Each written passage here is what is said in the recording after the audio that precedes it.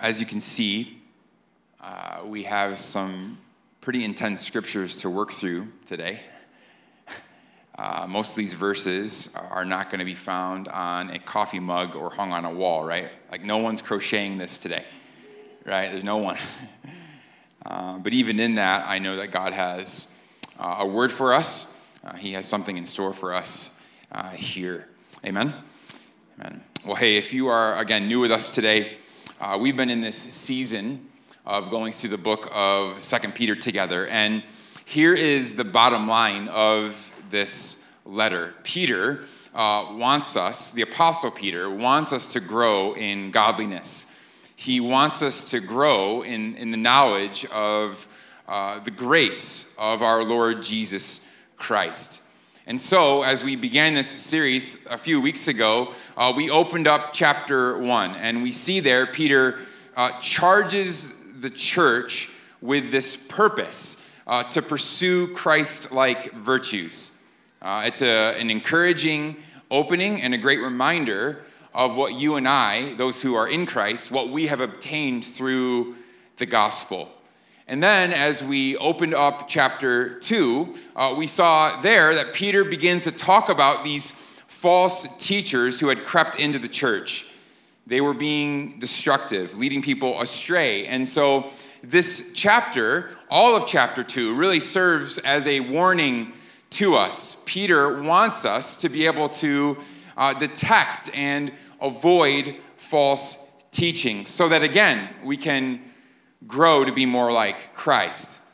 Well, now, today, as we work through the second half of chapter 2, what we're going to see Peter do is further address these false teachers. But more so, what he's going to do is address the heart of their teaching.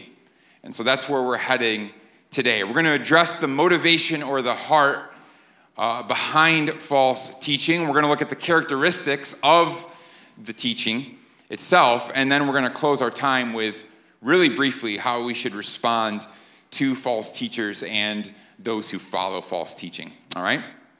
And let me say this as well before we dive into this text. I want us to be ready to flip over to the book of Jude. Just a few books past 2 Peter, right before the book of Revelation. And the reason for that is because a lot of what Peter is saying to us here in chapter 2, Jude actually says in his letter as well. And so Jude is going to be very helpful for us in today's study. I'll admit, as I did a couple weeks ago when we started 2 Peter 2, we once again are confronted with a difficult passage. This is not an easy passage to teach through. It's not the most optimistic text as well. There's a bit of doom and gloom here, actually. A little harsh and dark. But hopefully, in the end, we'll be able to see through all of that we'll be able to find assurance in the gospel, and we will ultimately be compelled to be ministers of mercy, grace, and truth. Okay? So first of all, let's consider the heart or motivation behind false teachers. We dealt with this a bit in the first half of the chapter 2 weeks ago, and so I'm going to move through this rather quickly, but Peter repeats some things here that I think are worth repeating. So first, Peter says, in regards to the motivation of false teachers, they are motivated by arrogance. Okay, we see that very clearly in the second half of chapter 2. These teachers, they are motivated, they have a heart that's full of pride and arrogance. He says in the second half of verse 10, he says, bold and willful, or it could be translated arrogant, bold and arrogant, they do not tremble as they blaspheme the glorious ones. Whereas angels, though greater in might and power, do not pronounce a blasphemous judgment against them before the Lord. At first glance here, these words, at least in English, seem a bit jumbled, right? What in the world is Peter saying there? What does it mean to blaspheme the glorious ones? Well, I told you to be prepared to go to the book of Jude today, and this is one of those moments because Jude certainly provides a lot of clarity on this. Actually, Jude quotes this almost exactly, but then he does us the favor, if you will, of explaining what he means, okay? So he gives context actually to 2 Peter. So this is Jude, verse 8, regarding these false teachers. He says this, "Yet in like manner, these people," again, that's those false teachers, "also relying on their dreams, defile the flesh. They reject authority," which we saw Peter say. And here it is, "and they blaspheme the glorious ones." And then he uses this example.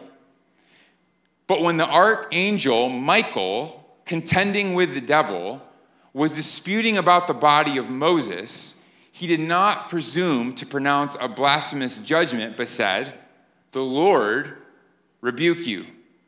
So Jude is saying Michael, the angel, he had enough humility within himself to recognize that he didn't have the power, nor did he have the authority to go around pronouncing judgment specifically on evil spirits. That's what this is saying. The glorious ones, then, are evil, supernatural beings. And so Michael leaves that up to the Lord. That's what Jude says. He says, "The Lord will rebuke you. That's not my job." And so we turn back to Peter, and what we see here is Peter saying, even the angels don't act like these false teachers. Even they don't do this sort of thing. He's talking about how arrogant, how prideful these false teachers are. That, in other words, they think that they can do anything. They have that much authority within themselves. He's saying they even mock the idea of evil or the reality that they could be influenced by evil. And in that, they have no reliance or they have no dependence on the Lord. There's a clear absence of humility within these individuals, these false teachers. And we see that even more clearly in verse 12. Peter says, "But these, like irrational animals, creatures of instinct, born to be caught and destroyed, blaspheming about matters of which they are ignorant, will be destroyed in their destruction, suffering wrong as the wage for their wrongdoing." A little harsh, right? Peter calls these people irrational animals, meaning, rather than living by the Spirit of God, they are driven or motivated by their impulses. Rather than living by reason that is informed by God's word, they are controlled by their emotions, what they want to do. They're motivated by their feelings. And he adds to that, he says, they actually present themselves to people like they're experts. But what they actually say, what they're actually teaching, is rooted in ignorance. And so again, there is clear arrogance here in these false teachers. Clear arrogance. Not only that, but Peter also points out that these people, they're motivated by arrogance. They're also motivated by their passions. Or you could use the word here, sensuality. Okay? They're motivated by their passion. That's there in verse 12, which we just read, but it continues deeply here in verse 13. It says this, "They count it pleasure to revel in the daytime. They are blots and blemishes, reveling in their deceptions, while they feast with you. They have eyes full of adultery, insatiable for sin. They entice unsteady souls." So we see here, essentially Peter says, these individuals, they have no shame. No shame. It's one thing to do things in like the hiddenness or the darkness of the night. It's another thing to do things in the broad daylight. They have no shame. And Peter's saying here, essentially what he's saying is that these individuals are staining the purity of Jesus' bride. That these individuals even had the audacity, this is how arrogant they were, they had the audacity to participate in the fellowship meals, like the feasts. Not only that, they are actually participating in, they are giving out, right, and encouraging communion, the Lord's Supper, with everyone, while at the same time they are simultaneously taking advantage of those who are younger in the faith. That's what Peter is saying here, that they are attacking people like wolves to weak lambs, very young sheep, attacking people who are both spiritually but also emotionally shaky. They are going after the most vulnerable in the gathering, and they're taking advantage of them. And that means taking advantage of them both spiritually, emotionally, and sexually. That's what says here. And again, this is all for their own gain. It's all for their own pleasure. It's a terrible thing, awful. So they are motivated by arrogance. They are motivated by their lust or their passions. And then finally, we see they're motivated by their greed. They're motivated by their greed. They're driven by greed. We touched on this in the first part of the chapter, but Peter emphasizes it again, and so we'll do the same. In the last part of verse 14, Peter writes very clearly, they have hearts trained in greed. And then he goes at them. Accursed children. Exclamation point. I think it's really interesting that this word here, trained, it's the same exact word that Peter uses when he says, train yourself for godliness in chapter 1. Remember, Peter was saying there that godliness requires discipline. It requires training. And so here he says false teachers are training as well. But they're doing that towards greed, not godliness. In fact, they not only plan it for it, they work diligently at doing this. And so he says they are cursed children. In other words, they are not children of the Father. They are children who stand under judgment. And then Peter reaches into the Old Testament and he says, let me give you an example of this in case you don't understand. And he pulls out a story from Numbers chapter 22 through 24. I told you there's a book of Numbers, right? Numbers chapter 22 through 24. And it's the story of Balaam. Balaam, look at this.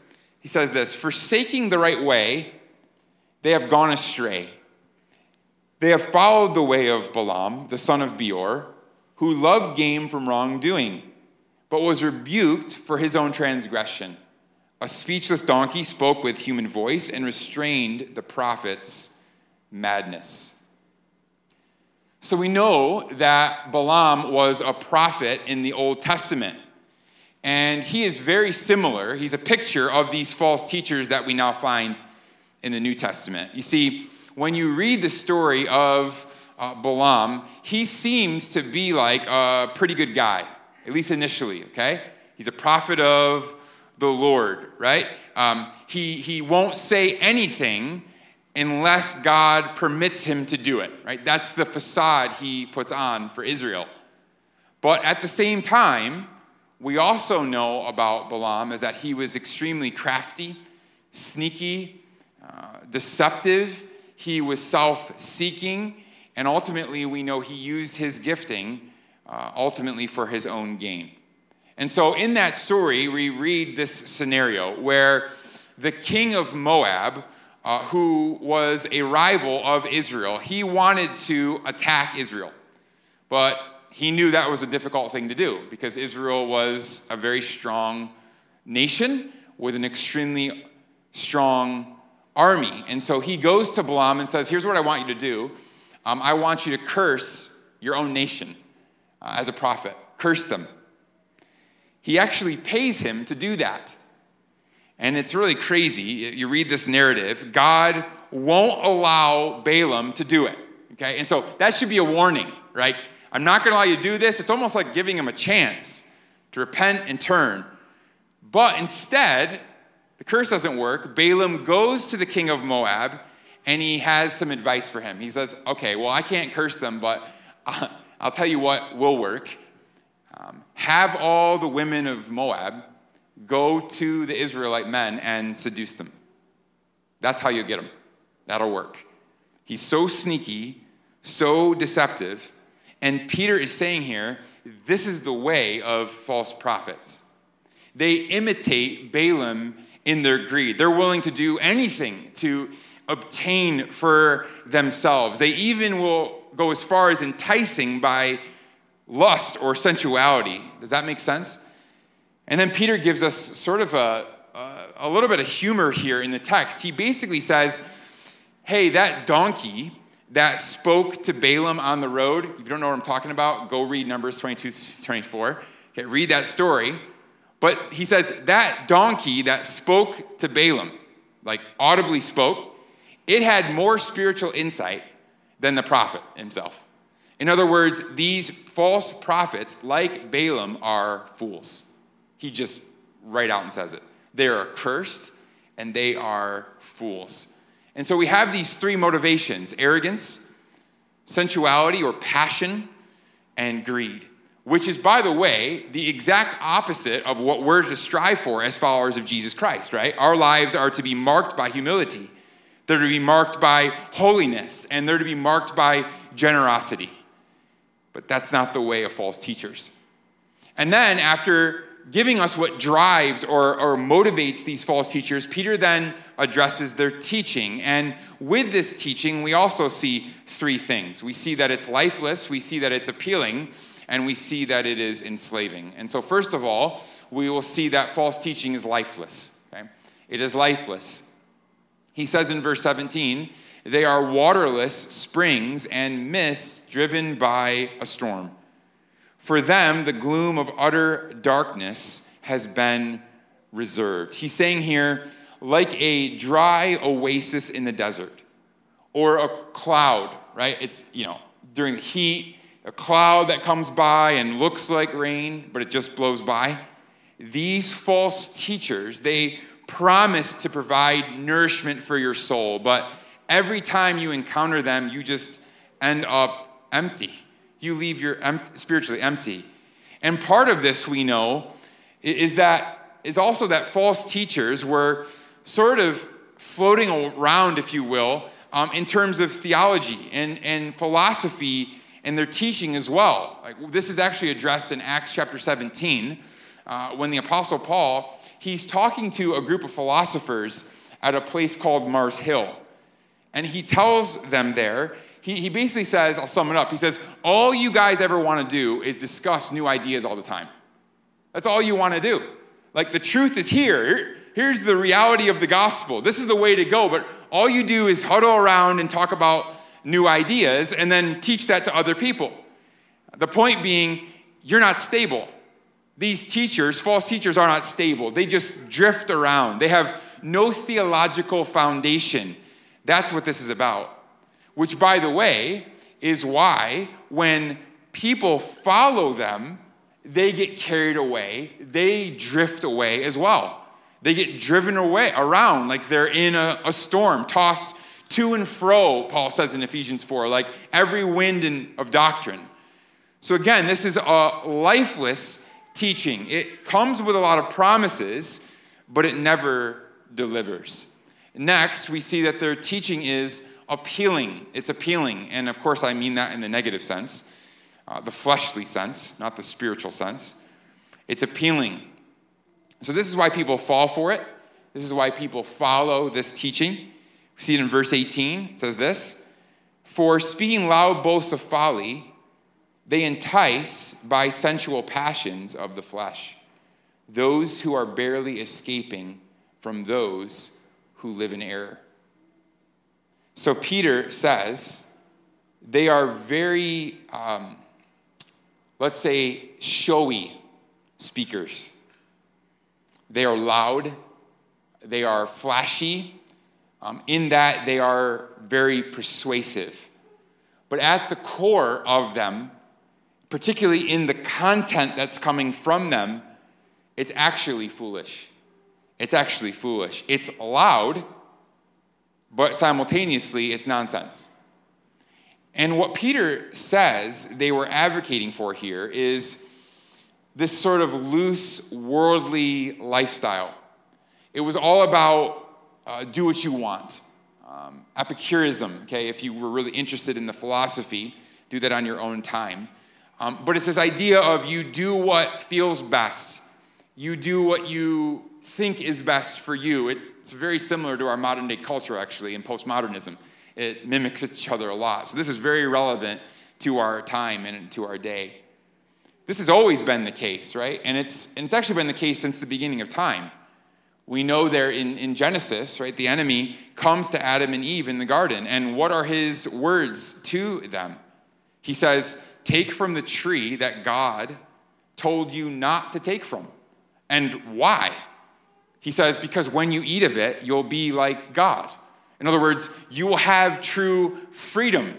You'll know everything. You'll be able to do what you want, live how you want. You'll be God, right? So listen, it was the message then. It was the message at the time of 2 Peter in the first century, and it's the same message from false teachers now. Do what you want, live how you want. They almost, in a sense, they're questioning which way to go. Or is God's way really the best way? Do you really think so? Does he really want you to sacrifice all that? Does he really want you to sell everything you have to follow him? Doesn't that seem greedy or selfish of him, right? You can see this. Wouldn't it be better for you just to go your own way? You got a good education. You got a lot of wisdom. People look up to you. You've been successful in your career. Go your own way. Like, listen, if we are not deeply rooted and established in the truths and realities of the gospel, it's actually so easy to drift. It's so easy to drift, right? That's why we have to know the truth. We have to know deeply what Jesus taught us and what he commanded us, because actually there is no truth outside of Jesus. There is no freedom apart from Jesus. Every other teaching, every other philosophy, every other worldview in our world is enslaving. And that's actually number 3. False teaching, all other teaching besides the gospel of Jesus Christ is enslaving. False teaching is enslaving. We see this in verses 19 through 22. Look at verses 19. Start there. It says this: they promise them freedom, but they themselves are slaves of corruption. For whatever overcomes a person, to that he is enslaved. So they promise freedom, but it's not real freedom. They say, again, you can live the way that you want to live. You can do what you want to do what you please. Right? That sounds great, right? Can you imagine a philosophy that way? Here's the religion. Do whatever feels best. But Peter says, do you know what happens when you do that? When you give yourself over to that lifestyle, when you give yourself into the world's ways over and over and over again and not God's ways, when you give yourself to sin again and again, you're not free. You're actually enslaved. You're a slave. You're in bondage, he says. See, sin never frees us. Sin always puts us in captivity. Sin lies to us. It makes us foolish. So Peter says, no. These are, again, they're empty promises. They're not leading you to life. They're actually leading you to your death. If you remember how Peter opens this letter back in chapter 1, verse 4, Peter says there that God has granted to us his very precious and very great promises. God has given us promises, he says, so that through those promises, you and I can become partakers of the divine nature. We have been given these promises.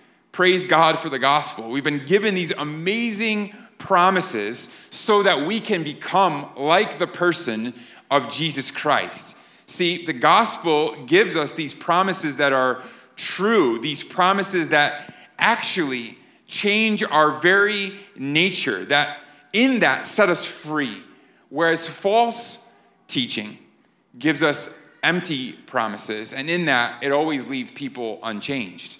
Listen, nothing else besides the gospel can transform a heart. And so Peter actually elaborates on this because I think it's so essential for all of us to understand. And let me just give you the bottom line of what he says before we read these next verses together. What Peter explains here to us is how at some point these false teachers who had come into the church, that they themselves had actually encountered the gospel. He seems to be saying that initially They even made some sort of profession of faith. But through their actions and through their teaching and now their words, that commitment that they had initially made is proving to be false. In other words, they never really had genuine faith. They had the look and appearance of receiving Christ. Maybe they even had the appearance of living for God, right? Going out and serving now and then, doing the right thing, looking like a good person. But ultimately, like the parable of the 4 seeds, Jesus teaches us, it didn't last. So this is how he explains it. He says this, "For if, after they have escaped the defilements of the world through the knowledge of our Lord and Savior Jesus Christ, they are again entangled in them and overcome." See that? "The last state has become worse for them than the first. For it would have been better for them never to have known the way of righteousness than after knowing it to turn back from the holy commandment delivered to them." Really, really strong words here. Peter says, it would have actually been better for these individuals never to have heard or known the truth and the reality of the gospel. See, knowledge of the gospel, we have to understand this. It's a treasure. The gospel is a treasure. No, knowledge of the gospel is a privilege. But with it also carries accountability, responsibility. In other words, we are all responsible to respond to that which we know. And these people apparently, again, have been taught the gospel. They know the truth about Jesus Christ. They were taught it, maybe even by some of the apostles themselves. They even, again, stood up and made some initial commitment to it, but then Peter says they chose to go back to their entangled life. It was too appealing.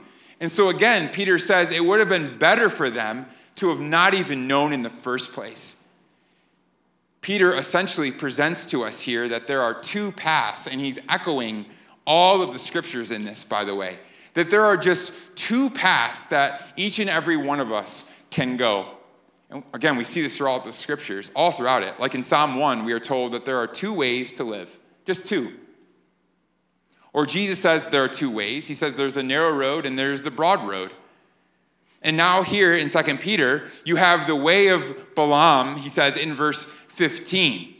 The way of greed, the way of passion and sensuality, the way of arrogance, selfishness, self-centeredness. Or, Peter says, there is the way of righteousness. And that is Jesus' way. That's the gospel-centered way. Well, then Peter concludes this section by quoting a proverb. This comes from Proverbs 26, verse 11, actually, very specifically. He says this, what the true proverb says has happened to them. So he says, this proverb has come to fulfillment in these false prophets. And what does he say? The dog returns to its own vomit, and the sow, that's the pig, washing herself, returns to wallow in the mire, the mud. Now, I don't think I need to explain the idea of a dog going back to its vomit much today. I don't have to go too much into the Greek language here, okay? I hope you get the picture. By the way, it's worth to say that I think this picture here, it's supposed to be despicable. It's disgusting. Dogs in the first century weren't cute like your pets that you have at home, okay? Or you think they're cute in your home, okay? Either way. They were seen in the same category as rats, okay? Disgusting. And so you do what you want with that, right? But we have, put them in houses. Anyway, so the dog returns with its vomit. It's meant to be a despicable picture. So it's not like, like here in Seoul, like, like the dog with the boots on, and it's all fluffy, and it's like, back to its vomit. That's not the picture. These are like rats going back to eat vomit, okay? So I just want to be clear on that. Peter is using this illustration, though, to say these teachers, again, they were enticed and eagerly longed to go back to their worldly lifestyle. It's a disgusting, nasty picture of sin, and it's a really good one. Going back to your sin, he says, it's supposed to make you sick to your stomach. Going back to your sin is like going back to eat vomit. That's what he says. And then he furthers this idea with the picture of the pig, another, decrepit animal in that culture, especially for Jews, right? These pigs, they get all, the farmer comes in, wash them, all nice and clean. But what do? They go back to the pen and they dive right back into the mud and they roll around, right? That's what pigs do. It's in their nature. The main point in both of these pictures, again, being that they are slaves to their flesh. They are slaves to their sin. So listen, today, you can go Jesus' way. You can go the way of life. You can go to Jesus. You can run to him, the one who nourishes and feeds you. Or, Peter says, you can have the vomit. And there is only two ways. Teaching outside of the gospel, it is lifeless, it is appealing in the wrong way, and it is enslaving. It will always leave you unchanged and longing for more. And how different is that to our God today, who satisfies us to the full, who gives us what we truly need, who knows us enough and cares for us enough to give us what we need. How different is Jesus, where in him is the fountain of life. In him, true peace and grace and mercy and love and freedom is found. As we wrap up today, I thought about what's a way to close this. To be honest, closing chapter 2, it's sort of like, don't be a dog or a pig, right? Go to Christ. Don't go to the vomit. That's the bottom line today. Tweet it. Don't go to vomit. Don't eat vomit today, right? But I thought as we wrap up this chapter, really in light of all of chapter 2, I think a more appropriate way to close it is really briefly discussing how are we to respond to this, knowing everything about these false teachers and their followers. How should we best respond to the presence of false teaching? Because remember, we saw this in the beginning of chapter 2. It's not if we will confront false teaching, it's when. It's not if we will be confronted with false teachers, it's when. And so what do? What is the appropriate response? And I'll just give you two very, very brief things. First of all, do not be deceived. Don't be deceived. I hope this is an obvious takeaway from today. But at times, I think it's also helpful to state the obvious. Just because you know the gospel doesn't mean you don't have to hear the gospel again. Just because you know, hey, I shouldn't be deceived. Well, you need to hear it again. Don't be deceived. Do not be deceived. We should know now, because Peter has warned us, that false teaching is appealing. It is persuasive.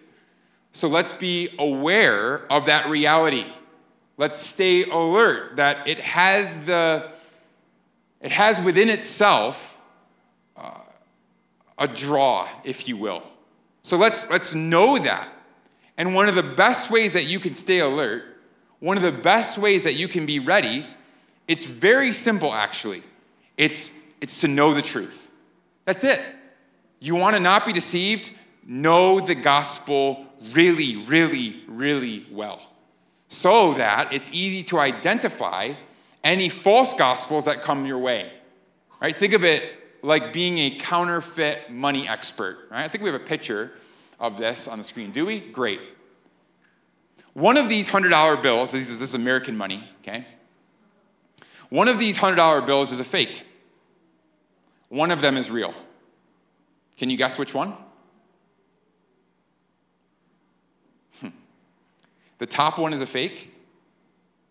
The bottom one that looks a little more pronounced and shiny, that's actually the real one. And how can you tell? Like if I was to put that in front of you and gave you 100 of those bills, and 50 of them looked like the top one and 50 like the bottom, how would you ever know? You'd be taking counterfeit money all day long. Right? And this is why there's experts in this field, by the way. How can you tell? The only way to know The only way to be able to tell the difference is if you know what characterizes the real money, right? It's the only way to spot the fake. You have to know in immense detail, every corner, every color, to perfection, what the real is, so that when you spot the fake, you'll know it immediately. And by the way, that's exactly what counterfeit experts of money do. They study real money all day long. That's their job. Every nook and cranny.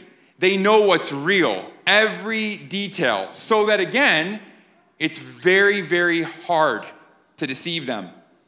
So for us, what does that mean? Well, let's be counterfeit gospel experts, if you will.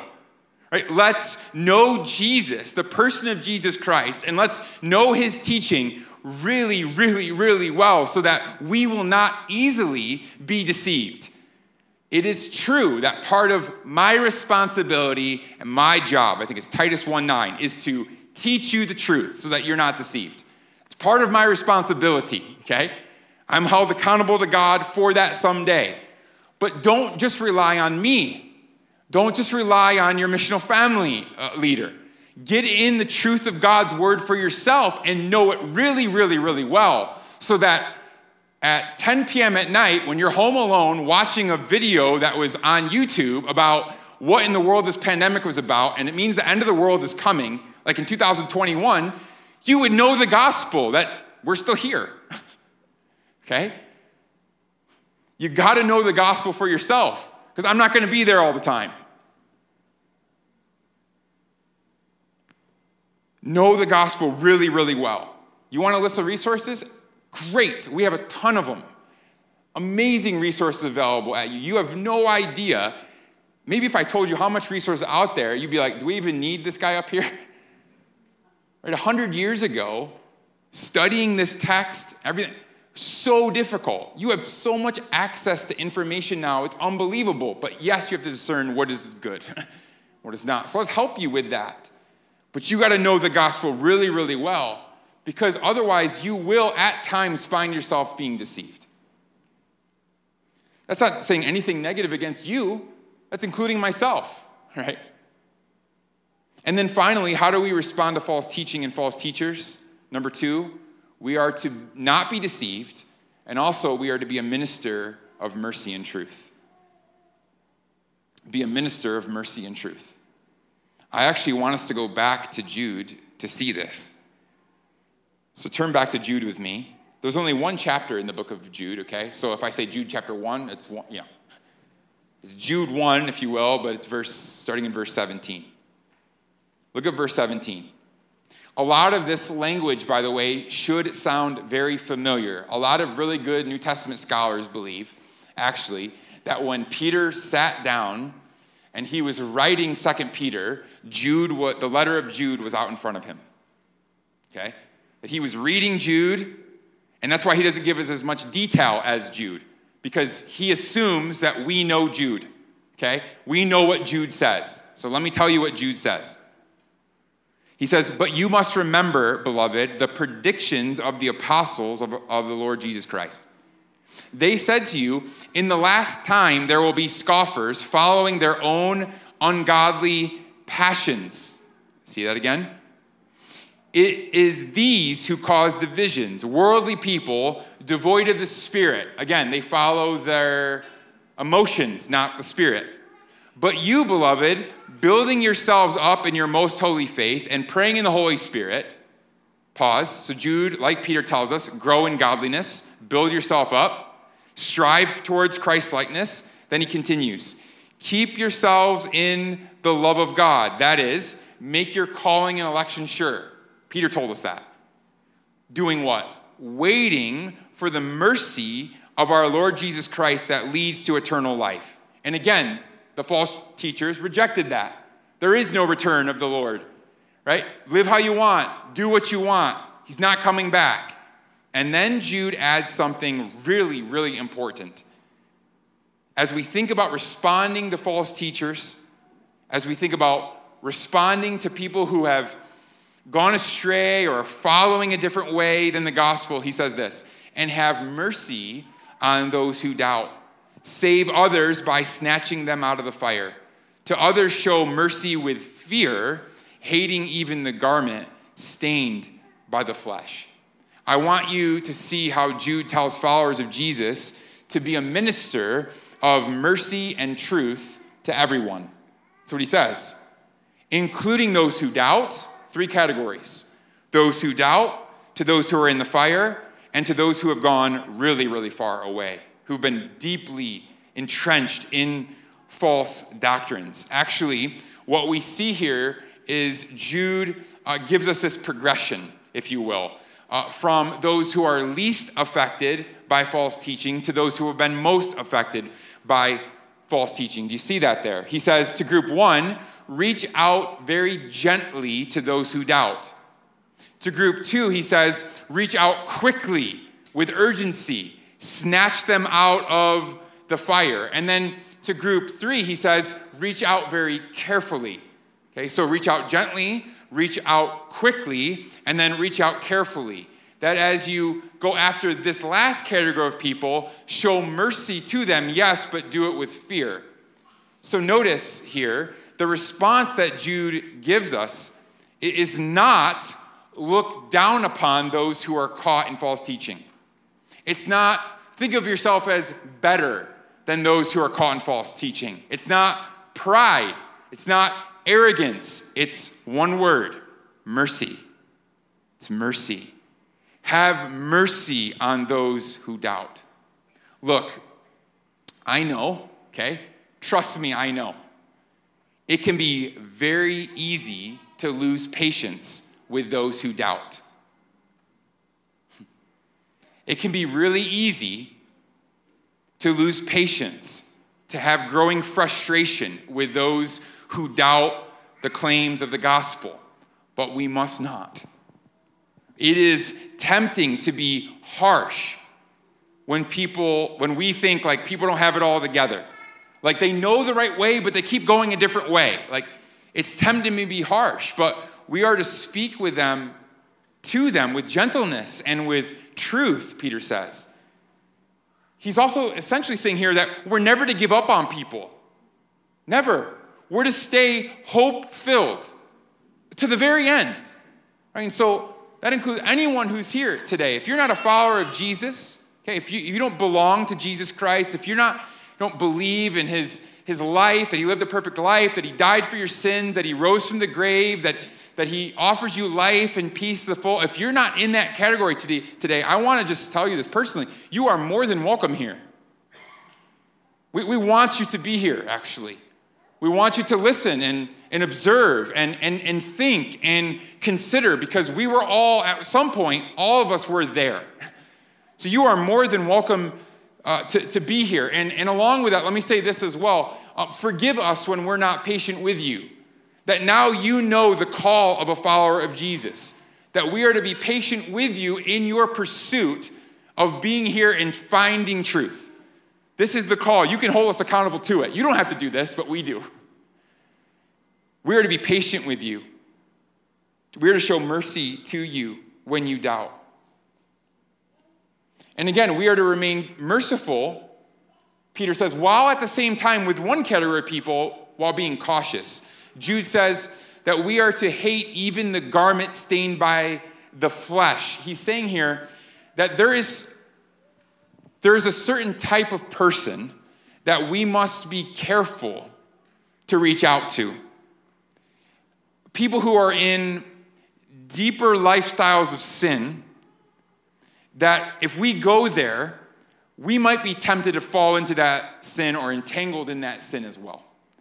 And to that category of people, he says, continue to be merciful, but do it with caution. Make sure you're guarded, right? Make sure the armor of the Lord is with you, right? Make sure you're going into that situation with great resolve, right? I remember a few years ago, this was like 4 or 5 years ago, everything was open or whatever. You guys know, and if you're not familiar, Itaewon area, there's a lot of clubs there, and there's actually a little red light district there as well, where like there's like sex trafficking there, and as well. There's a lot of transgender clubs and bars, and all that is there as well. And so there was actually a group in our gathering who Friday nights, twice a month, they would go to the red light district. And the majority of them were Korean speaking, because the majority there are Korean, the workers. And they would actually go and minister specifically to the women there, or in these transgender bars. But every time before they went, there was a prayer. It was entrenched in prayer, deeply entrenched in prayer. God, keep us here, right? Because there's guys there as well who are going, and if you've ever walked by those windows, it can be enticing. Your mind can drift and wander. But we know at the same time we have to go to them. Because who will? We have the truth of the gospel, but we're prayerful as we do that. So he says to those in that category, be cautious, be careful, while being merciful. So listen, all of us in this room know people who are caught up in some sort of false gospel. Right? All of us. They follow another religion, or they follow another modern day worldview. And that reality today, it should grieve us. We should pray. We should pray for them. And we should speak truth to them as we desire their salvation. But how do we continue to be faithful in that pursuit? How? Well, we remember, it's simple, we remember that God has saved us.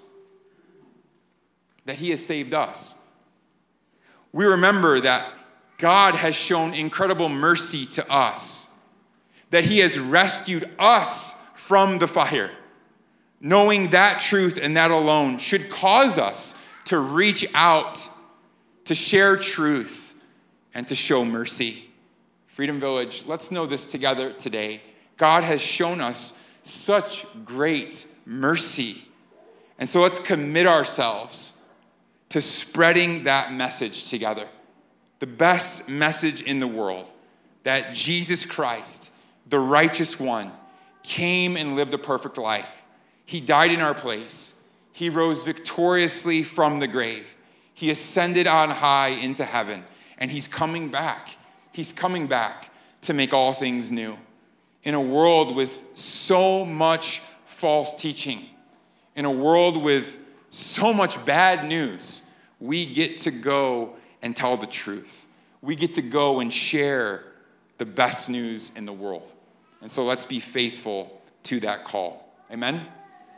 I'll call the praise team back up to join me.